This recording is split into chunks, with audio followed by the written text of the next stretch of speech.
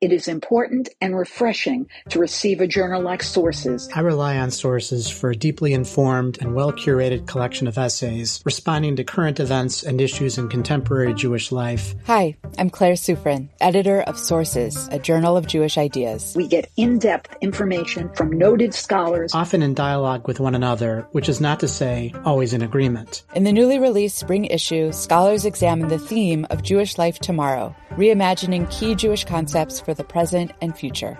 Read, reflect, and subscribe to the award-winning journal at sourcesjournal.org.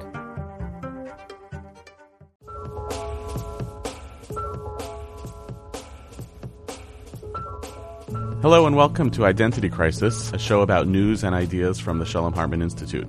I'm Yehuda Kurtzer, the president of the Shalom Hartman Institute of North America, and I'm here today with Aaron Dorfman, the president of Lippman Camphor Foundation for Living Torah, as well as Avital Chizik-Goldschmidt, features editor at The Forward.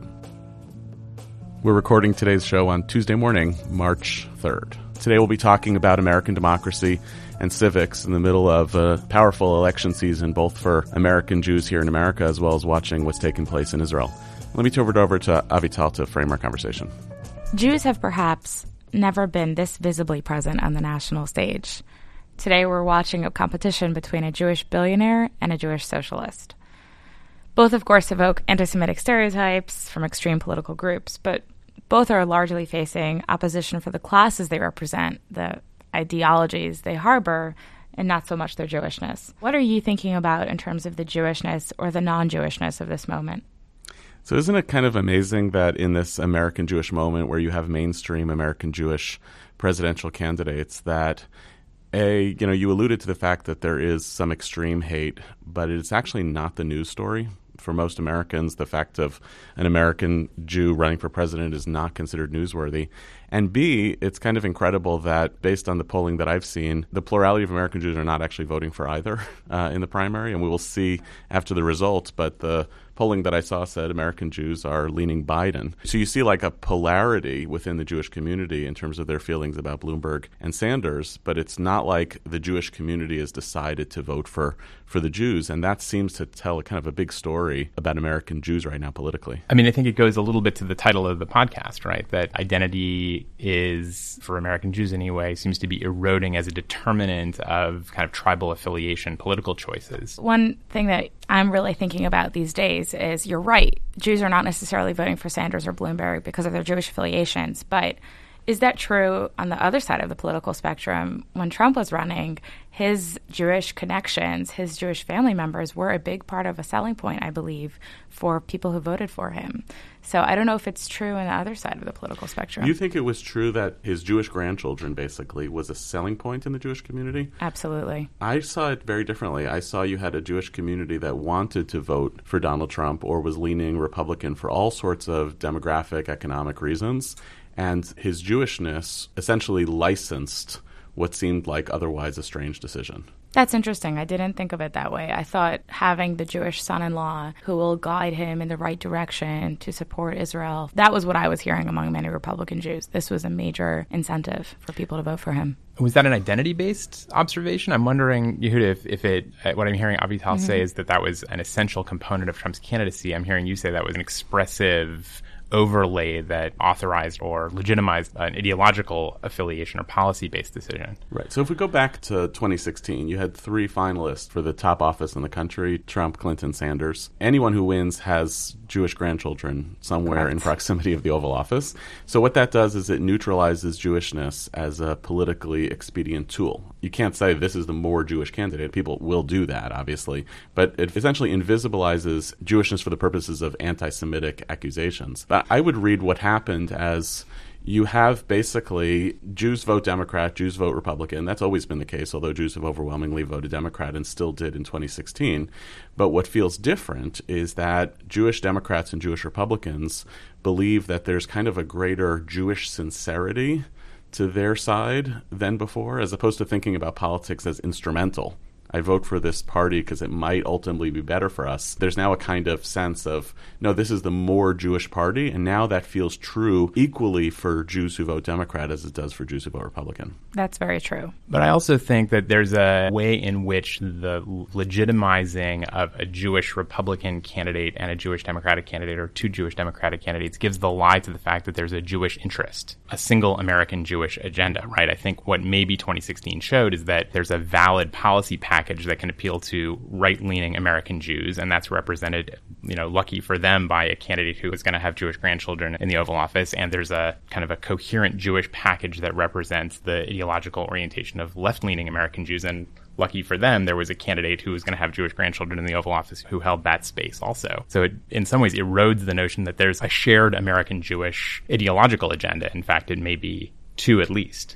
So let's move from two at least to maybe then in 2020, at least publicly four. There is a coherent American Jewish narrative around President Trump. It connects to his policies vis-a-vis Israel, a whole socioeconomic story, the whole way in which GOP aligns itself with things like family values, free market capitalism, the American Jewish community, etc. It's pretty clear that Senator Sanders has a certain base within the American Jewish community that views his policies as emanating from a particular expression of Jewish identity. It's pretty clear that Mayor Bloomberg has that too. We have to kind of unpack what that is. What's the Jewish interest in Bloomberg that is not Trump and very much not Sanders? And then you have the plurality of American Jews who are hanging out with Senator Biden or Senator Booker or Senator Harris or Senator Warren, all of these folks who probably could articulate some Jewish narrative or Jewish set of interests and values that those senators embody in spite of the fact that they don't have Jewish grandchildren. What might that be? I think Cory Booker, a good chance he will have Jewish grandchildren. Just putting that out there. I think I go back to the possibility that the Jewish grandchildren are, at this point, purely symbolic and instrumental. And in fact, what is happening is the articulation of multiple ideological value sets that correlate with positioning in the American electorate, and the reverse engineering, perhaps, or invocation of Jewish tradition, Jewish perspectives to justify those values or to inform those values. So let's see if we can go to a kind of a different level on this. So far, we talked about Jewish identities as related to interests. But the presidential candidates, including the incumbent president, seem to have also very different images of America, which may correlate with different kind of self-understandings by Jews and Jewish communities about what role America is supposed to serve or what image it's supposed to embody. How might we break down that story? So it's not just about our interests, but it's also a kind of smaller versions of collective imaginaries of what Jews in America think America should be and the ways in which our presidential candidates are carrying that forward. I wonder if that's a conversation that can bring us also into the conversation about the Israeli election, because I think that possibly what's happening is the emergence of an ethno-nationalist interpretation of what America could be or should be and what Israel could or should be, and what I'd call a liberal democratic vision that runs counter to it, with the incumbent president here and the current prime minister of Israel representing that ethno-nationalist perspective, and the left-leaning candidates here holding a liberal democratic perspective that Benny Gantz also represents in the Israeli context. And so the division isn't geographic. It's, I think, Yehuda, like you said, based on a different interpretation of what the nation state should be.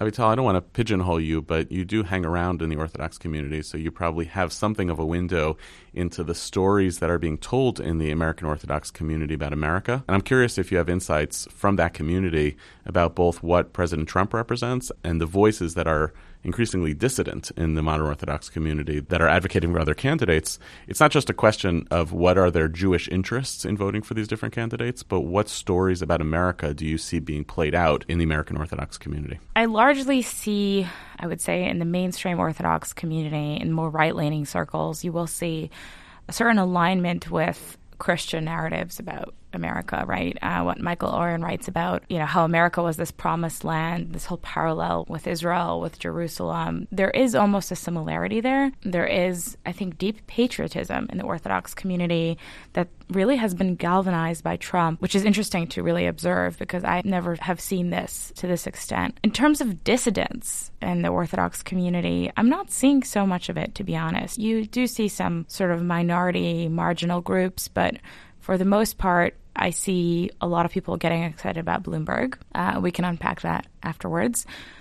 and a lot of hatred of Sanders, a lot of fear of Sanders. And there's a big emphasis on Sanders in this community. I find that, this is really the worst thing to happen to us. A lot of parallels with Corbyn, of course. Besides the Corbyn analogy, what else do you think is at stake? It's significant that you mark this as somewhat triggering in the Orthodox community. Sanders' candidacy is triggering, especially because of the amount of passion that has emerged from the Jewish progressive left about Sanders and the enthusiasm with which I think that community, the Jewish progressive left, have actually pushed Senator Sanders to do something he never did throughout his political career, which is to talk about his Jewishness, as a way of perhaps enabling that community to feel a sense of the same type of passion that is motivating those who detest him. So what's going on Jewishly with the resistance there? So I think, unfortunately, whether one agrees with Sanders' policies or tactics, what this opposition to him has essentially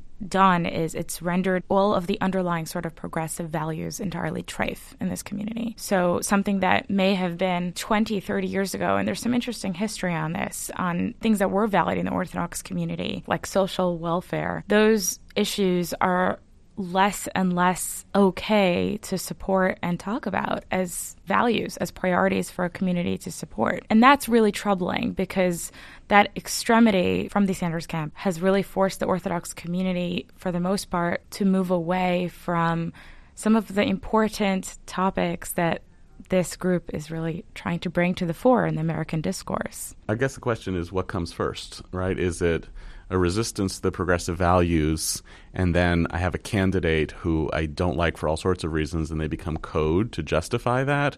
Or is it, as you suggest, that the candidate is pushing people away from those kind of commitments? It's for sure the latter. You don't see the same sort of hatred of Warren, for example. And by the way, I also suspect that some of this is Bernie being a secular Jew, right? Sure. There's more discomfort with a secular Jew who's representing a certain set of values than a non-Jew. A non-Jew is not our problem. I'm wondering if that's a reflection of the personality cult branding of political candidates in this moment, right? Where they come to represent a whole package of things. And because we're increasingly uncomfortable with nuance, consider any dissonant component of their policy package trafing for their whole candidacy and all of the things that they represent. When President Obama was dealing with the fallout of the Jeremiah Wright quotes that compromised what he seemed to stand for in the world, it seemed to me very obvious that the easiest defense that at the time Senator Obama had about sitting in church and hearing this stuff was that he wasn't in church.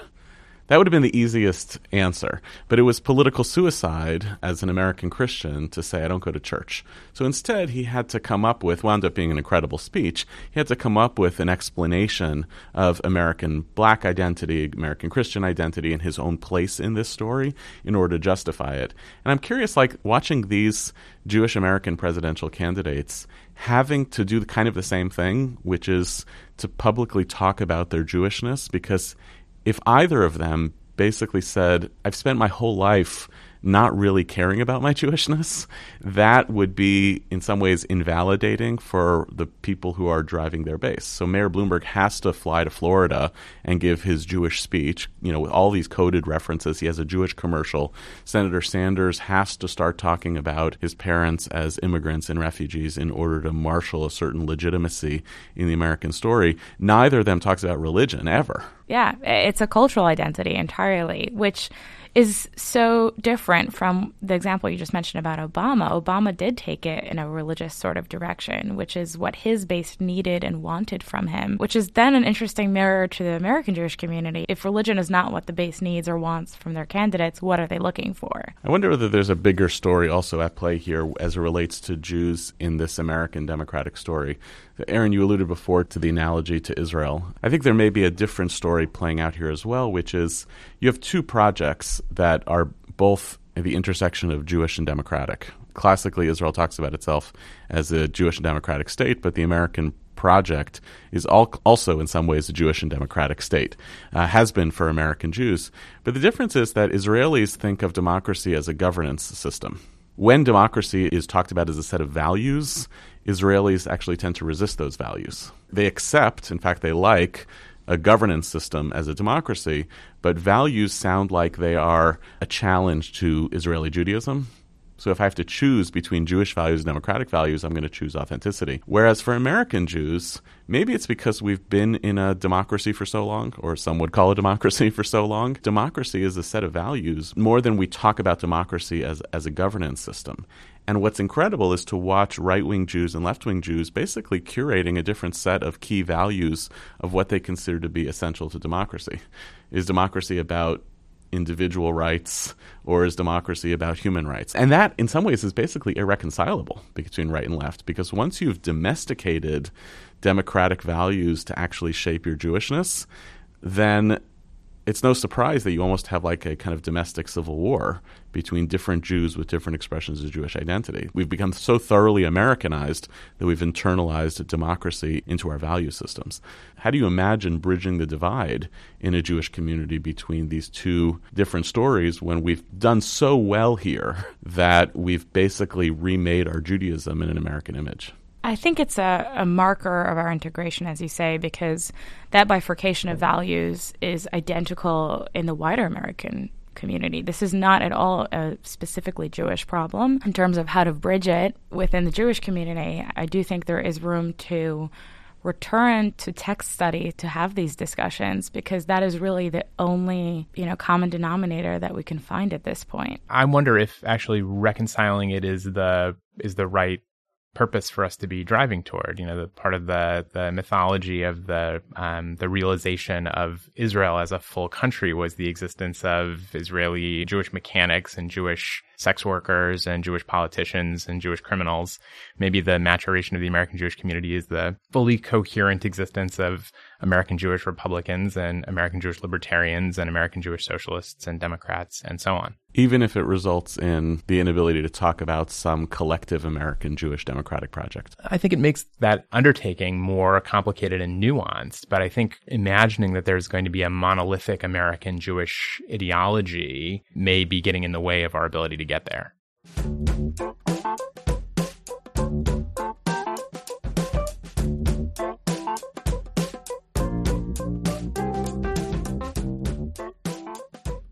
Today we're reading two texts together.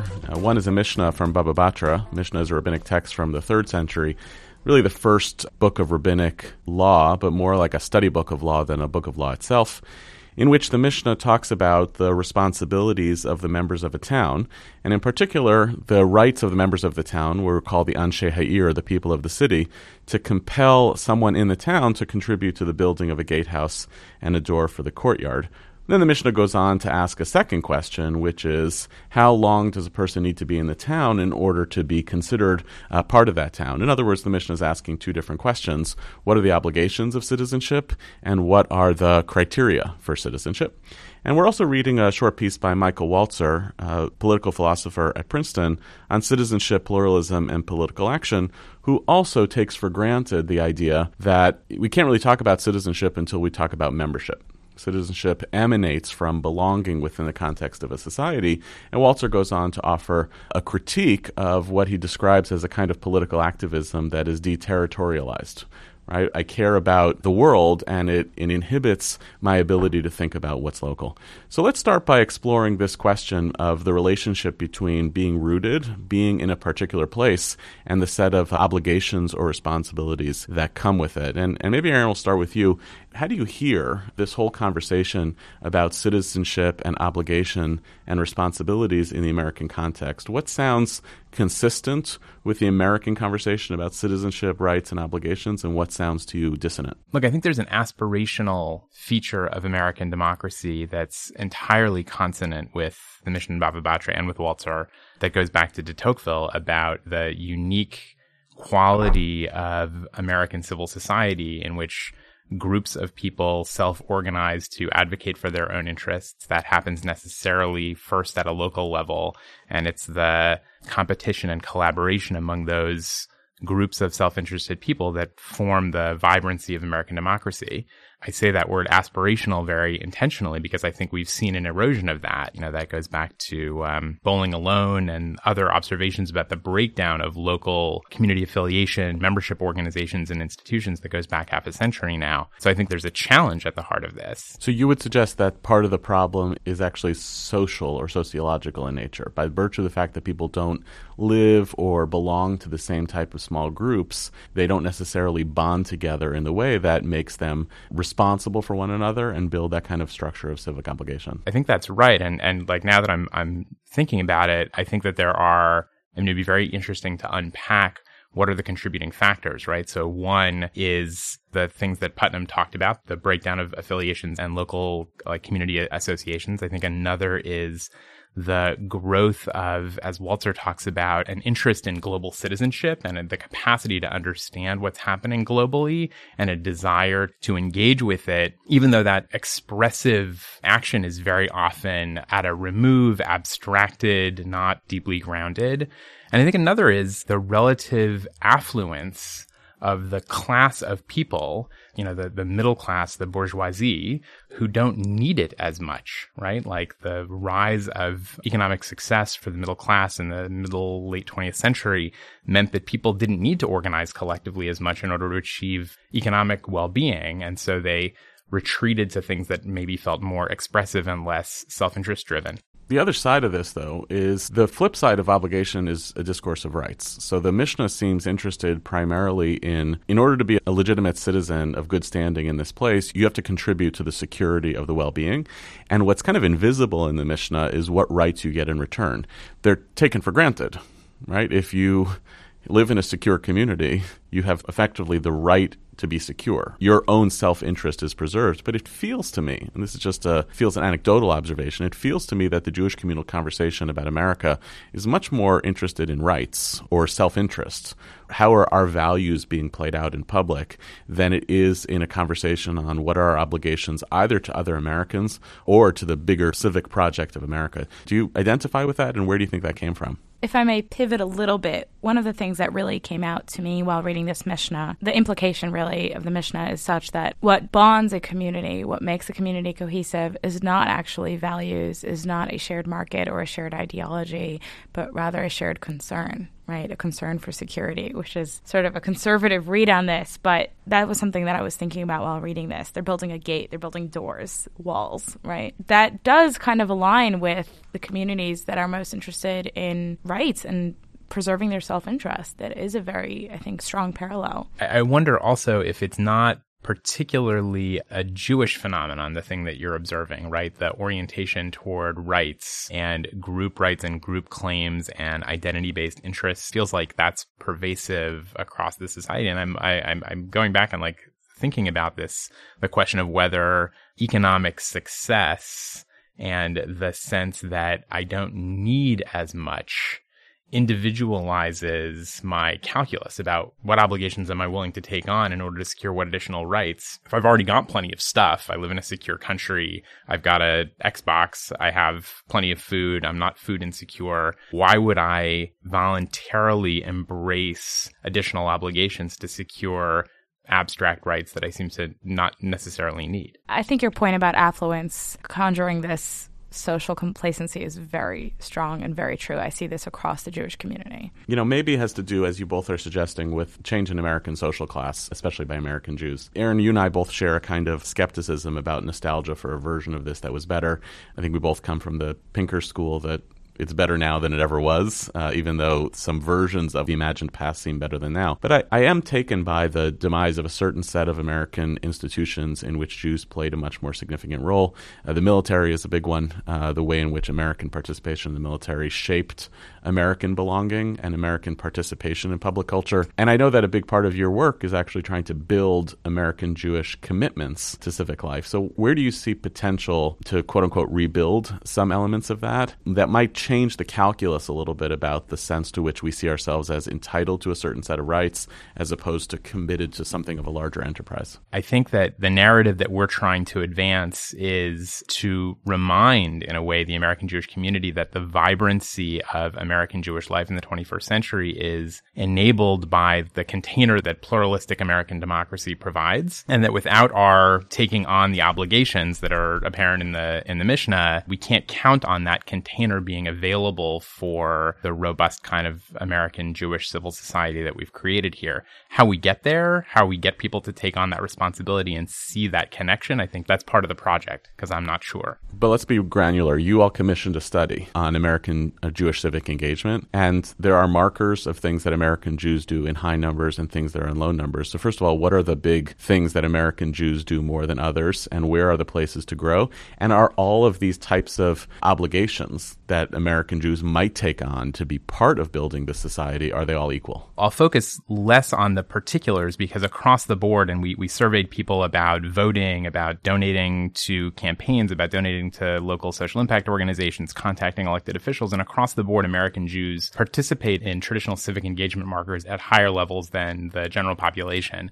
What's intriguing, and I think the core question that emerged for us, is American Jews' discomfort with attributing their higher levels of participation to their Jewishness. They answered the question quite clearly: yes, my Judaism informs my civic engagement, but, and this is like so intriguing, I would engage civically the same way even if I wasn't Jewish. There's a discomfort or a disconnect with the rooting of their universalistic, pluralistic civic engagement in the particular experience of Jewishness. I find that so surprising.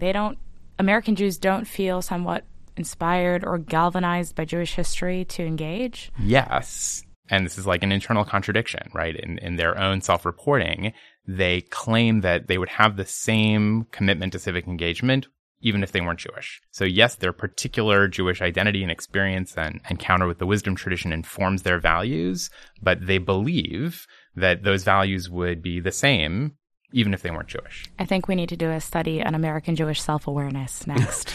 Well, there's something you said, Avital, which I think is very telling, which is it may be that American Jews are actually calling on their own historical experience as outsiders, as refugees, as immigrants, etc., as motivating your participation in America, but that is a particular expression of a universal experience. In essence, okay, I came as an immigrant to this country, but a lot of other people did too. And so the fact that I have a Jewish version of an American story might not actually be that strong of a Jewish argument. In other words, the story of being an immigrant may be more powerful than Mishnah Baba Batra in guiding that I actually have religiously significant moral obligations to participate in this. It's more like a kind of payback. I may be skeptical here because I am a first-generation American. My parents came as Soviet Jewish refugees. But we can't really compare the experiences or inherited memory, trauma, whatever it is, of American Jews with all other Americans, right? It was certainly some groups of American Jews had very particular stories. Children of Holocaust survivors will tend to mention their pasts, right? And talking about their identities. Yeah, I'm not trying to homogenize those experiences, but I am suggesting that it's very different when you talk about anchoring your obligations in religion or in covenant or in pieces of our tradition that are so particularistic that you would then say, apropos Aaron's survey, the more thickly Jewish I am, the more my obligations to America emerge, which is really different than having a family narrative, a family story, which might suggest that, of course I have a certain set of obligations to this country, a certain measure of gratitude, but that kind of can wear off over time, past third, fourth, and fifth generation. And just one example is, this is, I think, the problematic behind the way that Senator Sanders uses his own family story, which is he tells a Jewish story that actually sounds like an American immigrant story. And I think he does so because it appeals to the very multi-faith, multi-ethnic coalition that he wants to build in America, but not because he's not at the risk of being reductive, he's not really a Baba Batra Jew. He's not saying because of our Jewishness, we have this set of obligations. It's more like because our Jewishness is connected to a particular historical story. And in fact, what you're saying is that he's leading with the universal experience and just indicating that it has a particular flavor, but it's not distinct in any particular way from the Irish American experience or the Italian American experience or whatever.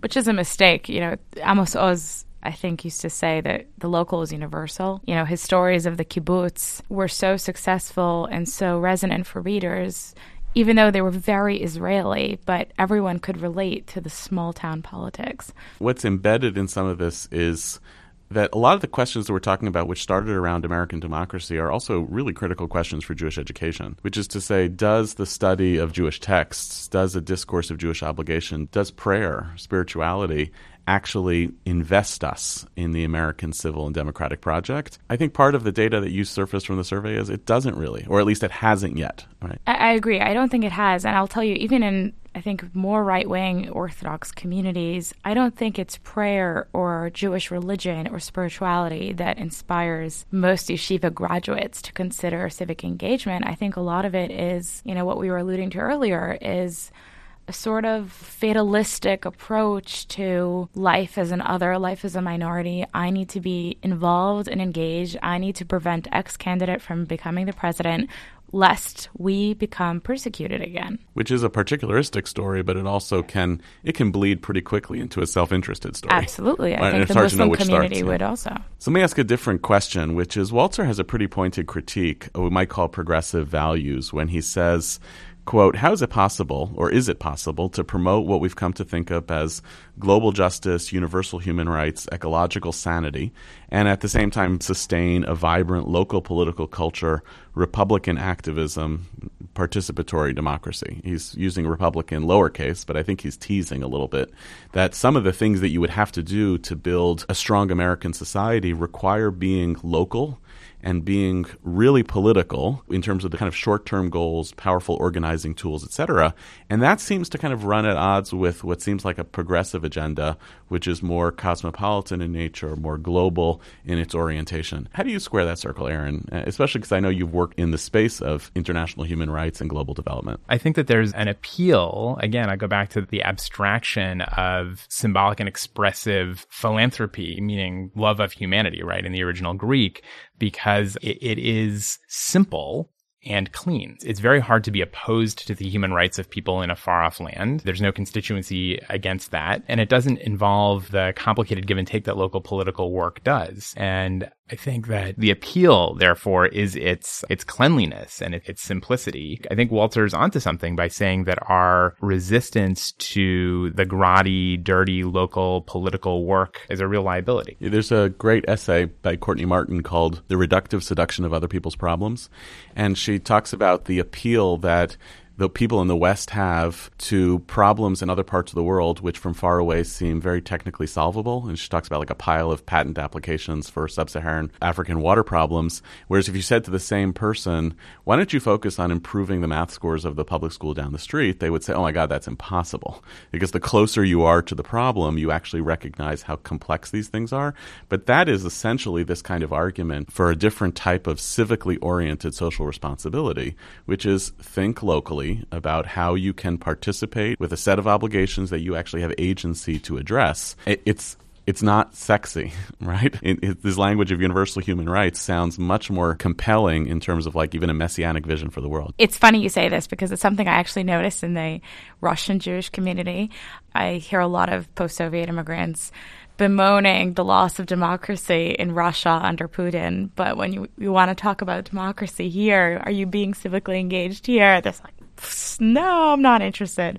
So it's very true, and we see this across the board. I wonder if there's actually two phenomena pulling in different directions, one of which gives me some hope, which is the kind of growing emergence of things like Occupy, Black Lives Matter, the Tea Party, right, as exemplars of Alinsky-like local community-based hard work of collectivized self-interest. And it feels like a positive phenomenon. On the other hand, I think the rise of social media, the immediate gratification that's provided by things like Amazon, where I don't have to make the compromises that come from delayed gratification. I can find the echo chamber to be with people who just sound like me, niche news sources, things like that, feels like it's pulling in the other direction. So I want to ask one last question, because it bridges from your last comment, Aaron, which is, I'm dispositionally not a big polarization person. I don't like it. It's uncomfortable. I don't like living in a partisan culture. But Walzer indicates that one of the ways that we belong as citizens is through a vibrant public debate. That it's not just that I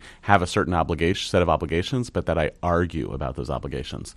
So in that spirit, is there a way to think about our polarized political culture as potentially serving the project of American democracy, and even participating in that public debate as being a kind of civic activity? Absolutely. And I think, actually, to go back to the beginning of this conversation, I feel like it's a unique opportunity for Jewish discourse to be a value add, right? We canonized argument as the ground upon which we made meaning. We spent 400 years building our canonical text around real public policy issues, right? Issues where there were huge degrees of concern and the stakes were incredibly high. So to the extent that we can lean into that tradition of debate and discourse around meaning making, I think there's service for both the Jewish community and the American community. I would just want to caution us to keep in mind that debate is great, and I think we all agree on that. We're here sitting discussing in our thousands-of-year-old tradition. But Walzer also talks about the need for insurgency at home, an insurgency that then is kind of internationalized and builds connections with other insurgencies in other countries. And the thing that he neglects to really talk about is the potential dangerous divisiveness that such movements do tend to create. So I am all for debate, but I do begin to wonder, what are our limits? At what point do we say enough, because this can become dangerous? Yeah, I'm really conscious of those dangers and scared of them. And I suppose the threshold we sit at is, can we advance a vision for pluralism, which Walzer indicates, which our institute cares a lot about. That's not about banality. It's not about flattening difference. It's not about silly civility, but it's actually in service of the very type of public culture in which this kind of vibrant debate is in a tool of strengthening democracy and civic culture as opposed to undermining it. Thank you for listening to our show this week, and special thanks to our guests, Aaron Dorfman and Avital Chizik-Goldschmidt. Identity Crisis is a product of the Shalom Hartman Institute of North America. It was produced and edited this week by David Zvi Kalman, and our managing producer is Dan Friedman. To learn more about the Shalom Hartman Institute, visit us online at shalomhartman.org. You can subscribe to our show in the Apple Podcasts app, Spotify, SoundCloud, and anywhere else podcasts are available. See you next week, and thanks for listening.